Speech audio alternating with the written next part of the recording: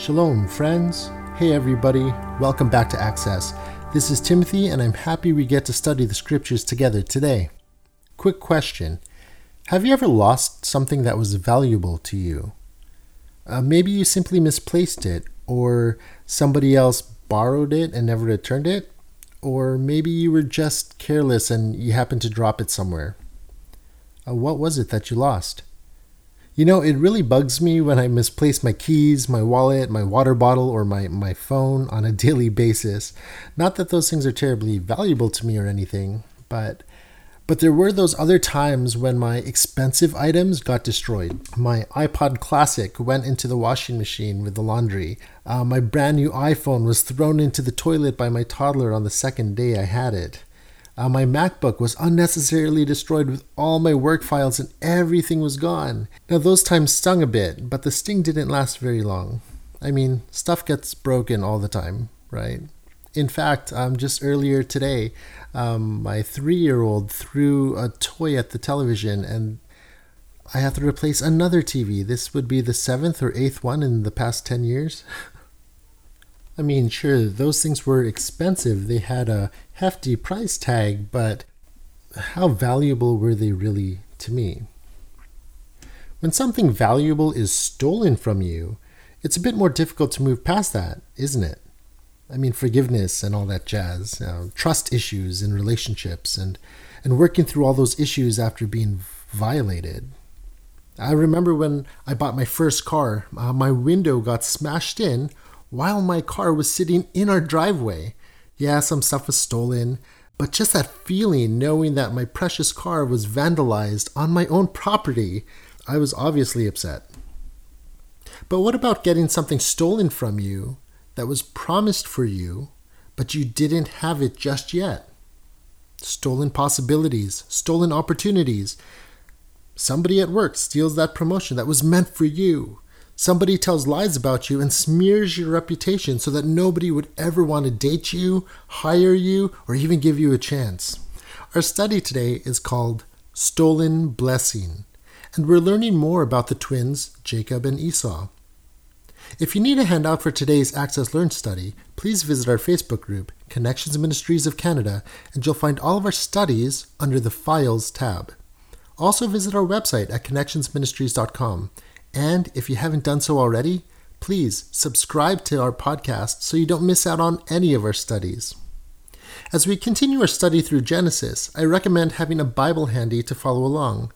And I encourage you to take some time with your own Access Church communities or small groups and review this study together. Now let's get started. Stolen Blessing. Today my wife Beverly will be reading from Genesis chapters 27 and 28 from the Complete Jewish Bible. In the course of time, after Yitzchak had grown old and his eyes dim, so that he couldn't see, he called Esau his older son and said to him, "My son." And he answered, "Here I am." "Look, I'm old now. I don't know when I will die. Therefore, please take your hunting gear, your quiver of arrows and your bow. Go out into the country and get me some game. Make it tasty, the way I like it, and bring it to me to eat. Then I will bless you as firstborn before I die." Rivka was listening when Yitzhak spoke to his son Esau.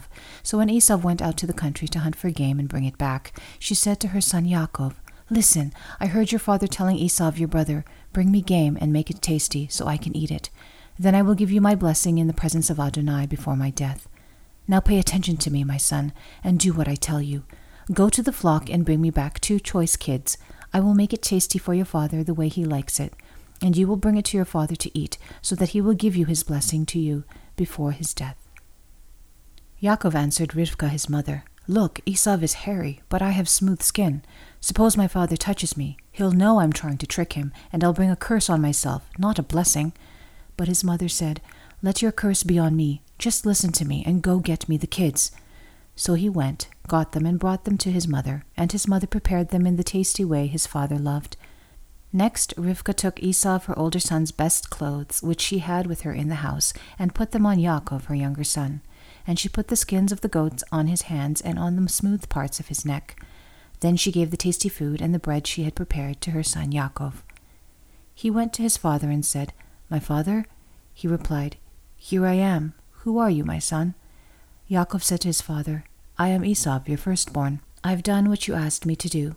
Get up now, sit down, eat the game, and then give me your blessing."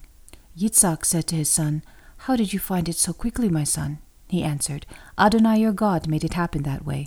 Yitzhak said to Yaakov, "Come here, close to me, so I can touch you, my son, and know whether you are in fact my son Esau or not." Yaakov approached Yitzhak his father, who touched him and said, "The voice is Yaakov's voice, but the hands are Esau's hands." However, he didn't detect him, because his hands were hairy like his brother Esau's hands, so he gave him his blessing. He asked, "Are you really my son Esau?" And he replied, "I am." He said, "Bring it here to me, and I will eat my son's game, so that I can give you my blessing." So he brought it up to him, and he ate. He also brought him wine, and he drank. Then his father Yitzhak said to him, "Come close now and kiss me, my son." He approached and kissed him. Yitzhak smelled his clothes and blessed Yaakov with these words, "See, my son smells like a field which Adonai has blessed. So may God give you dew from heaven, the richness of the earth, and grain and wine in abundance. May peoples serve you and nations bow down to you. May you be lord over your kinsmen. Let your mother's descendants bow down to you. Cursed be everyone who curses you, and blessed be everyone who blesses you." But as soon as Yitzhak had finished giving his blessing to Yaakov, when Yaakov had barely left his father's presence, Esau his brother came in from his hunting. He too had prepared a tasty meal and brought it to his father, and now he said to his father, "Let my father get up and eat from his son's game, so that you may give me your blessing." Yitzhak his father said to him, "Who are you?" And he answered, "I am your son, your firstborn Esau." Yitzhak began trembling uncontrollably and said, "Then who was it that took game and brought it to me? I ate it all just before you came, and I gave my blessing to him." That's the truth, and the blessing must stand. When Esau heard his father's words, he burst into loud, bitter sobbing. "Father, bless me too," he begged. He replied, "Your brother came deceitfully and took away your blessing." Esau said, "His name, Yaakov, really suits him, because he has supplanted me these 2 times. He took away my birthright, and here now he has taken away my blessing." Then he asked, "Haven't you saved a blessing for me?" Yitzhak answered Esau, "Look, I have made him your lord. I have given him all his kinsmen as servants, and I have given him a grain and wine to sustain him. What else is there that I can do for you, my son?" Esau said to his father, "Have you only one blessing, my father? Father, bless me too." Esau wept aloud, and Yitzhak his father answered him, "Here, your home will be of the richness of the earth and of the dew of heaven from above. You will live by your sword, and you will serve your brother, but when you break loose, you will shake his yoke off your neck." Esau hated his brother because of the blessing his father had given him. Esau said to himself, "The time for mourning my father will soon come, and then I will kill my brother Yaakov." But the words of Esau, her older son, were told to Rivkah. She sent for Yaakov, her younger son, and said to him, "Here, your brother Esau is comforting himself over you by planning to kill you. Therefore, my son, listen to me. Get up and escape to Laban, my brother, in Haran. Stay with him a little while until your brother's anger subsides. Your brother's anger will turn away from you, and he will forget what you did to him. Then I'll send and bring you back from there. Why should I lose both of you on the same day?" Rivkah said to Yitzhak, "I'm sick to death of Hittite women. If Yaakov marries one of the Hittite women, like those who live here, my life won't be worth living." Chapter 28. So Yitzhak called Yaakov, and after blessing him, charged him, "You are not to choose a wife from the Hittite women. Go now to the home of Bethuel, your mother's father, and choose a wife there from the daughters of Laban, your mother's brother. May El Shaddai bless you, make you fruitful, and increase your descendants until they become a whole assembly of peoples. And may he give you the blessing which he gave Avraham, you and your descendants with you, so that you will possess the land you will travel through, the land God gave to Avraham." So Yitzhak sent Yaakov away, and he went to Padam Aram, to Laban, son of Bethuel the Arami, the brother of Rivkah, Yaakov's and Esau's mother.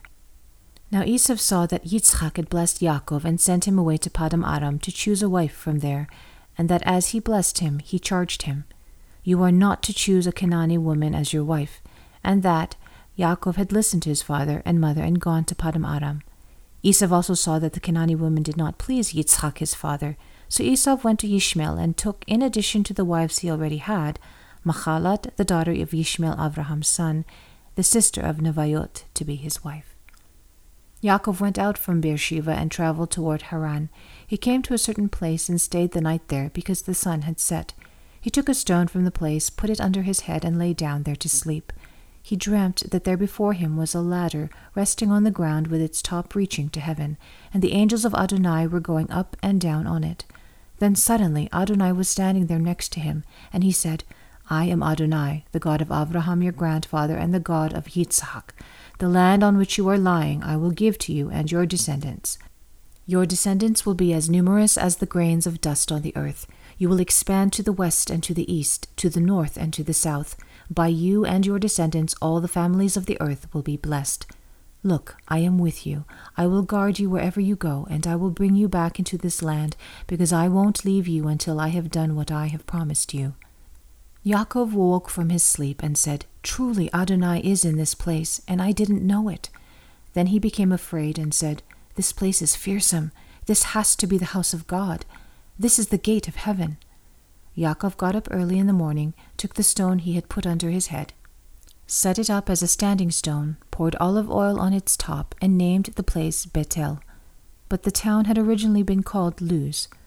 Yaakov took this vow, If God will be with me and will guard me on this road that I am traveling, giving me bread to eat and clothes to wear, so that I return to my father's house in peace, then Adonai will be my God, and this stone which I have set up as a standing stone will be God's house, and of everything you give me I will faithfully return 1/10 to you. So here in Genesis chapter 27, we see Yitzhak, and he's old. He's 137 years old. And that was the same age that Ishmael was when he died. So Yitzhak was starting to face mortality here. He was nearly blind as well, and he decided to do a blessing. Now remember, he was 60 years old when the twins were born. So a lot of time had passed, and the twins were now 77 years old when this blessing took place. And we also know that a lot of time had passed from the time that Esau had sold the birthright to Yaakov for a bowl of lentil stew, more than half a century earlier. So this scene with Yitzhak and Esau was about the blessing that Esau was about to receive. This blessing, the Barakah, was not the final decision of who would be Bekor, the leader of the clan. In this case, it was the division of Yitzhak's wealth. When Rivka heard what her husband was about to do, she sprung into action and quickly devised this plan. She called her son, her favorite son, Yaakov, and said, Come here, you got to do everything that I say. You're going to get this blessing. There's no way we're going to let Esau get it. Keep in mind that Rivka had held on to those covenant words given her by God when she was pregnant with the twins, recorded in Genesis 25, verse 23, where it says, There are 2 nations in your womb. From birth they will be 2 rival peoples. One of these peoples will be stronger than the other, and the older will serve the younger. So Rivka shares her plan with Yaakov, and we see Yaakov being reluctant to go along with her plan. Why was he reluctant? Well, if his deception was found out by Yitzhak, he feared that a curse would be placed on him rather than a blessing. And Rivka tried to settle him and say, Listen, you know what? Don't worry, if a curse comes on you, let the curse be on me. And that was enough for Yaakov to go along with his mother's crazy plan. Now, keep in mind, he wasn't some teenager being bossed around by his mom. He was a 77-year-old man. And he's here with his elderly mother scheming to deceive his father and brother. We had learned back in Genesis chapter 25-28 that Yitzhak loved Esau, for his hunt was in his mouth. Yitzhak appreciated Esau's ability to hunt and dominate the beasts, and this was a trait that was needed to dominate bestial peoples. So Esau would have been the sort of guy that could actually take care of the clan, protect, provide, and dominate, while Yaakov appeared to totally lack the necessary traits of dominance and power. And Esau was the firstborn anyway, right? And that's typically a sign that he's chosen by God to be the firstborn and have everything handed to him. Now I'd like to take a moment to just kind of see how the Torah contrasts the different ways in which Yitzhak and Rivka loved their sons. On the one hand, it says that Yitzhak loved Esau, past tense, and how Yitzhak valued Esau's future, his progeny, not his present state. which even Yitzhak could see was savage and violent, and with all the wrong choices that Esau had made in choosing his Hittite wives as pagan wives. But for Rivka, the Torah uses the present tense. It says Rivka loves Yaakov. She loves and appreciates Yaakov's current state of righteousness. And it seems that Yitzhak felt that despite Yaakov's obvious spiritual and moral superiority, it wasn't up to Yitzhak to decide for himself who will carry on Abraham's spiritual legacy. Now, before we move on with the story, let's just take a moment here and backtrack for a bit. I want to observe how God's process of divine selection goes beyond human understanding, and how it occurs in a hidden manner. So there was this little seed of light and good that was hidden away and concealed in darkness. I'm talking about the spiritual greatness of Abraham that in no way could be foreseen in the wickedness of his idolatrous father Terach. And it was only in this time of Yaakov that the nature of his children was revealed, and it becomes apparent that the entire family was a seed blessed by God. But why was the seed of future good hidden away in wicked and evil people? Well, even negative character traits have their place in the world, right? And ultimately, they'll serve the greater good too. But in order to perfect righteous traits and straight paths, these bad traits and these convoluted ways, they need to be upheld and kind of worked through. So this process of divine selection, it has to be free to progress according to God's design, without any human intervention. You know, my wife and I, we live by this very practice, and we use this phrase quite often.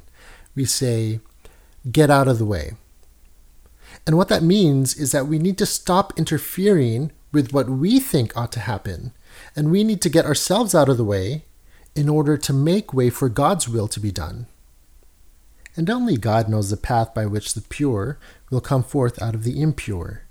So we got to be patient sometimes, and we really shouldn't disrupt things. Like in the case of Yitzhak, he shouldn't have disrupted the inheritance of the firstborn according to what seemed logical and reasonable to him.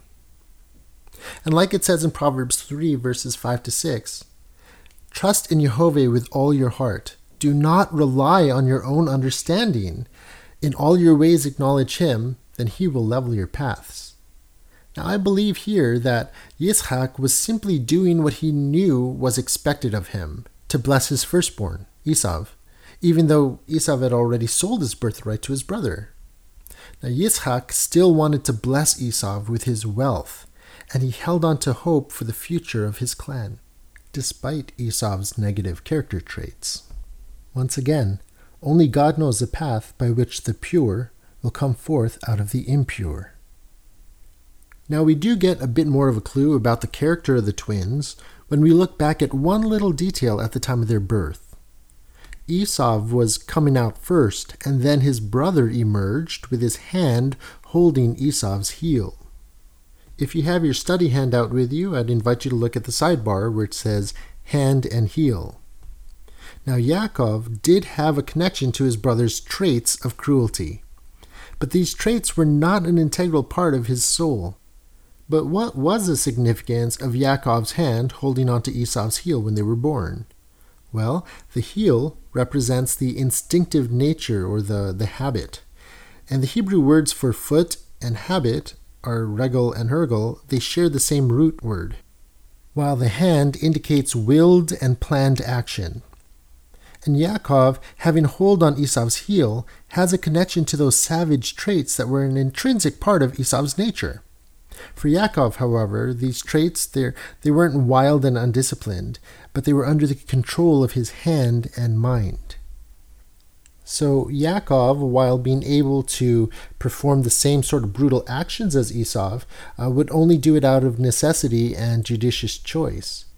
I mean, he would be distressed if he needed to utilize any of his brother's characteristics, but he did recognize their usefulness in achieving the final goal. So with all that being said, let's jump back into the story, and we're here at Genesis 27, verse 27, and we see the opening words of the Barakah, and it shows that Yitzhak thought that the one receiving the blessing was Esau, the man of the field. And he knew this. Remember, he was kind of blind at this point, and he heard the voice of Yaakov, but he felt the hairiness of Esau because they were deceiving him. But he smelled the field because Yaakov was wearing Esau's clothing. So once they were able to work through all that doubt, we see these opening words of the Barakah, and it revealed that Yitzhak's intention was to give Esau much of what the Bechor would have traditionally received. So Yitzhak proceeds with the blessing in verse 28. He says, "So may God give you the dew from heaven, the richness of the earth, and grain and wine in abundance. May peoples serve you, and nations bow down to you. May you be lord over your kinsmen. Let your mother's descendants bow down to you. Cursed be everyone who curses you, and blessed be everyone who blesses you." So we see that Yaakov's deception is successful, and he receives the blessing that God had intended for him. And he held on to the birthright God told his mother he'd have, and he received the authority to lead the clan. Can you imagine that? Yaakov went through all these deceptions only to receive that which could never be denied him anyway. Why? Because the Lord God, Yehovah himself, had already determined it. And all Yaakov did was taint that which could have been pure. And here's something really important about the blessing. Once the Barakah was given, it was not reversible for any reason whatsoever, much like a king's decree. Now this must have been the most pivotal moment for this family, when you have Yitzhak that had just given the blessing to Yaakov, and Esau coming in thinking he could still get his blessing. And in that moment, Yitzhak realizes that he had been duped. In verse 33, we're told that Yitzhak began trembling uncontrollably. He was trembling violently. He was visibly shocked when this scandal was uncovered by the entrance of Esau. But why was he trembling so violently? Well, he would have remembered the words of the Lord to Rivkah and realized in that moment that he had been working in opposition to God's will for all those many years. That would have made the shock that much more severe. But then we see him doing the right thing. He refuses to withdraw the blessing, and he actually emphatically affirms its validity. And he's saying, yes, you know what? He shall be blessed. And behold, I have made him your master, and your brother you shall serve.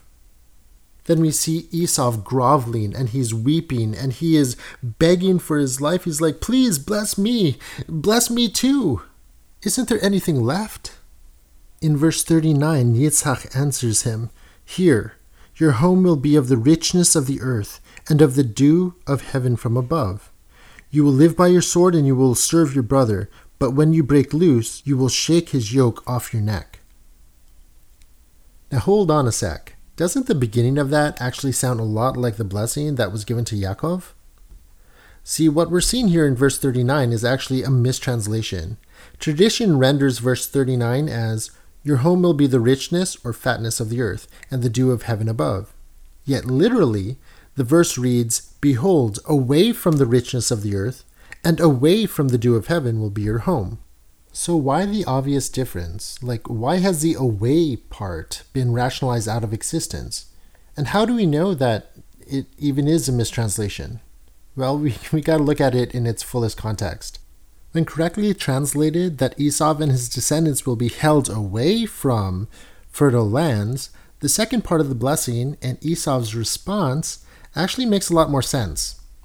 In later history, the Edomites, who descended from the line of Esau, they fought time and time again with Israel and eventually shook off Israelite control on several occasions. Here in verse 41, as angry as Esau was, and as much as he wanted to kill his twin brother, he thought that his father was on the verge of death, and so out of respect for his aged father, he postponed his plans of murdering Yaakov. He would wait until after his father died before he killed his brother. But it turns out that Yitzhak ended up living another 43 years after this blessing. Of course, when Rivkah learned about what Esau was planning to do to Yaakov, she, once again, came up with a plan. And she said to herself, "Why should I lose both of you on the same day?" Now, why did Rivkah say that? Well, because on the day that Esau kills Yitzhak, the Avenger of Blood would track him down and execute Esau. Now, this Avenger of Blood is usually the next nearest relative. Now, how was Rivka going to get Yitzhak to agree with sending Yaakov away? He had just received the blessing, and he was the Bekor. He was supposed to take care of this clan. So Rivka appeals to Yitzhak's hatred of the pagan tribes that surrounded them in order to get him to agree with her plan to send Yaakov away. She didn't say anything about Esau trying to kill him or anything like that. And Yitzhak hated the fact that Esau already had 2 Hittite wives from the pagan tribes. And so, once again, Rivka is successful with her planning. So in chapter 28, Yitzhak blesses the 77-year-old Yaakov before he is sent away. And these blessings and curses in the Old Testament should be carefully considered as they are always prophetic. So take the time to look over the wording of all these blessings that we're reading about in these couple chapters. Now Esau was present when he heard the blessing that Yitzhak pronounced over Yaakov.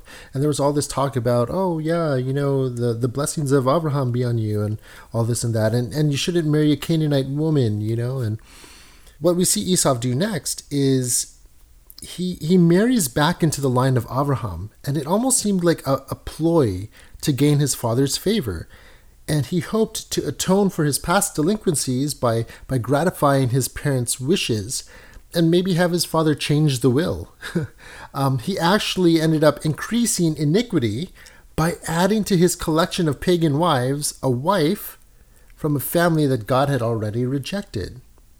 See, Esau went back and married into the family of Ishmael, Abraham's other son, the one that was sent away, and that family line had been rejected, because the line of promise was to come through Yitzhak. So right here in Scripture, it shows that Esau mixed with the descendants of this other group of people who have had very good reason, at least in their own minds, for hating Israel eternally, these descendants of Ishmael, which today make up much of the Arab world, and largely the Turkish population, the Syrians, and the Kurdish people of Iraq. And we know from Bible prophecy that the Turks are going to play a primary role in the events of Revelation as enemies of Israel. Now, this is really important that we grasp what's going on here. It was God himself that prophesied to the mother of these twins, when she was pregnant with them, "There are 2 nations in your womb. From birth, they will be 2 rival peoples." And here we see them 77 years later, finally separating as the 2 nations. They would become the Israelites from Yaakov, and their enemies, the Edomites, from Esau. And then there's the prophecy of Yitzhak over Esau, that he would live by the sword. So violence and pillaging would be Esau's primary way of gaining wealth and prosperity. And as we've seen on a number of occasions, these prophetic blessings have more effect on the person's future descendants than on the person who originally received the blessing, or the curse. And this is what we find to be true as we follow the progress of Esau's line as well. Esau's descendants didn't become shepherds. They became conquerors and bands of robbers who descended on caravans that passed through their lands. And war was their way of life. And unfortunately, war is at the heart of their current religion, Islam.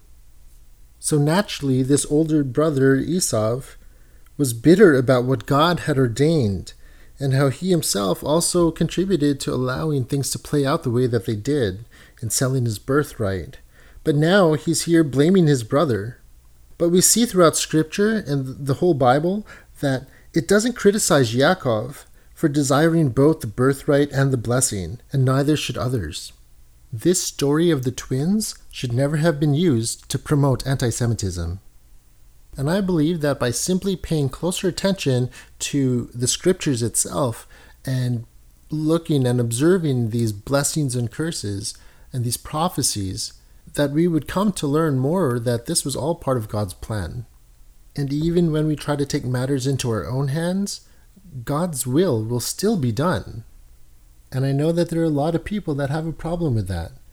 But if you have an issue with that, you got to take it up with God. Don't shoot me. I'm just a messenger. Let's get back to the passage. We're looking here at Genesis chapter 28 and verse 10.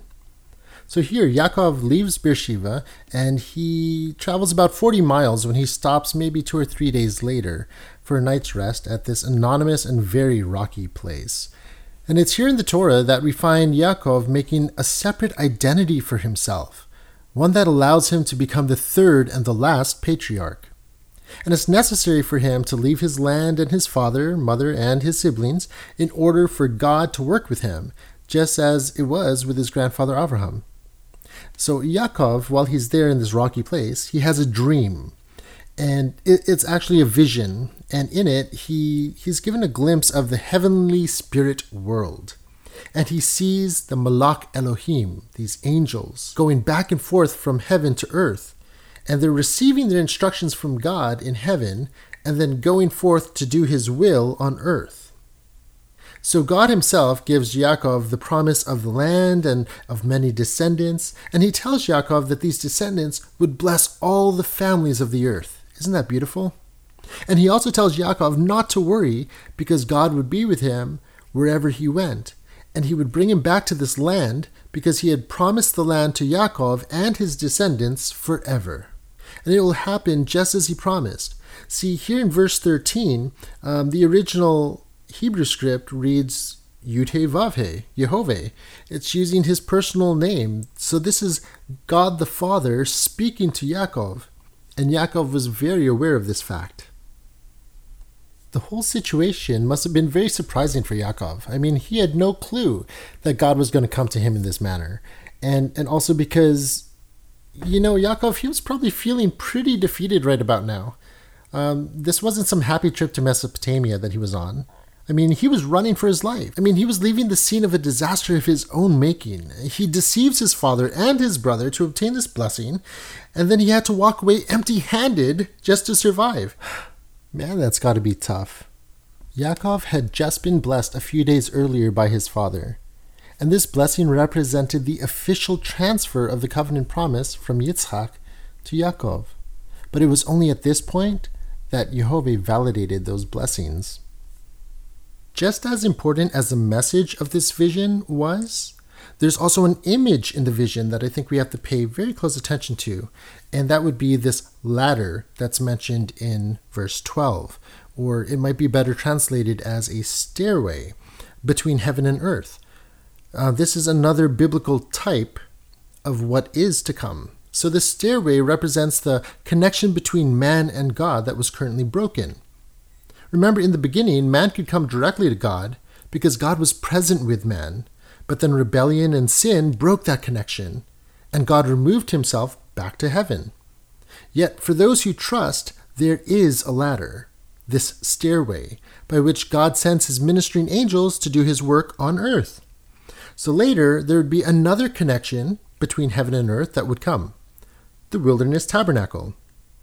And still further into the future, the real ladder would come, the one who would reconnect God with man, Yeshua himself. Now, some of you might be thinking that this is just allegory or a nice story, but check out what Yeshua himself says in John chapter 1, verse 51. This is John 1:51. Yes, indeed, I tell you that you will see heaven opened and the angels of God going up and coming down on the Son of Man. Friends, if we fail to thoroughly study the Torah, we can miss so much. I mean, if we don't first see what's happening in the story here with Yaakov in Genesis, how in the world would we possibly come to understand the statement that Yeshua makes 1800 years later? Yet I know in hindsight it's an easy link to make, right? Because for Yaakov, this was like a current reality and a prophecy as well. For us, it's not only reality, it's prophecy fulfilled. Friends, Yeshua is our ladder. He is our stairway, the only ladder that connects us with God. And it's upon him that the angels ascend and descend today. Now check out how Yaakov responds in verse 16. He wakes up from his sleep and he says, "Truly Adonai is in this place, and I didn't know it. This place is fearsome. This has to be the house of God. This is the gate of heaven." So he calls the place Beitel, house of God, or Bethel. Now watch out for the use of the word El, E-L, how it occurs before the Exodus from Egypt. Because until God gave Moshe his personal name at Mount Sinai, God was most often known as El Shaddai, commonly translated as God Almighty. And after Mount Sinai, we start to see the use of the word El diminish, as it's slowly replaced by the word Yehovah, Yud-He-Vav-He. The significance of what Yaakov does next is not exactly clear, but he takes that stone that he was laying his head on when he received this vision, and he anoints it with oil. Now this obviously marked the significance of his encounter with God, but what else could it possibly mean? Anointing with oil was a rather widespread practice in this era, and it usually marked the making of an agreement.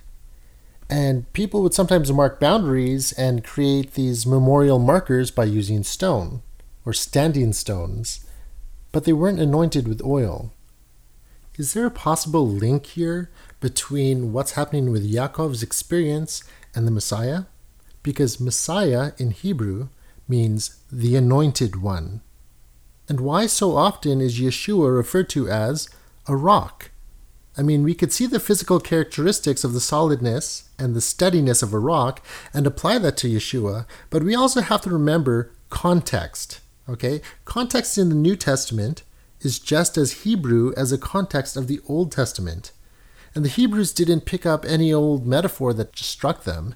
This was an ancient, traditional society that had an enormous history of well-established meanings in the events of the past, particularly the ones that involve the patriarchs. So I seriously suspect that calling Messiah Yeshua the Rock referred as far back as this event with Yaakov, in which he anointed the rock that he rested his head upon.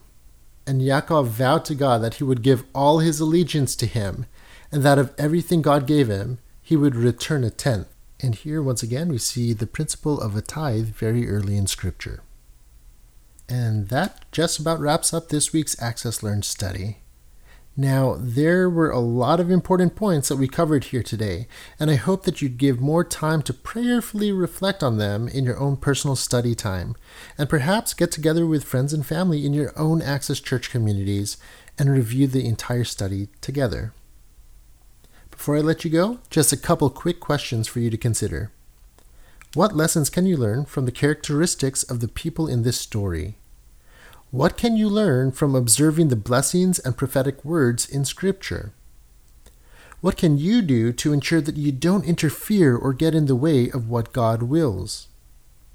And do you believe that Yeshua is the true ladder and the only hope of being connected with God? Friends, thank you so much for joining us for today's Access Learn study. As always, it's such a joy to be able to get around God's Word and learn more about His plan and His purposes, and about His amazing love and His promises. And I'm so excited to see where He'll lead us next. May the grace of our Lord Yeshua and the shalom of God our Father be with all. Amen.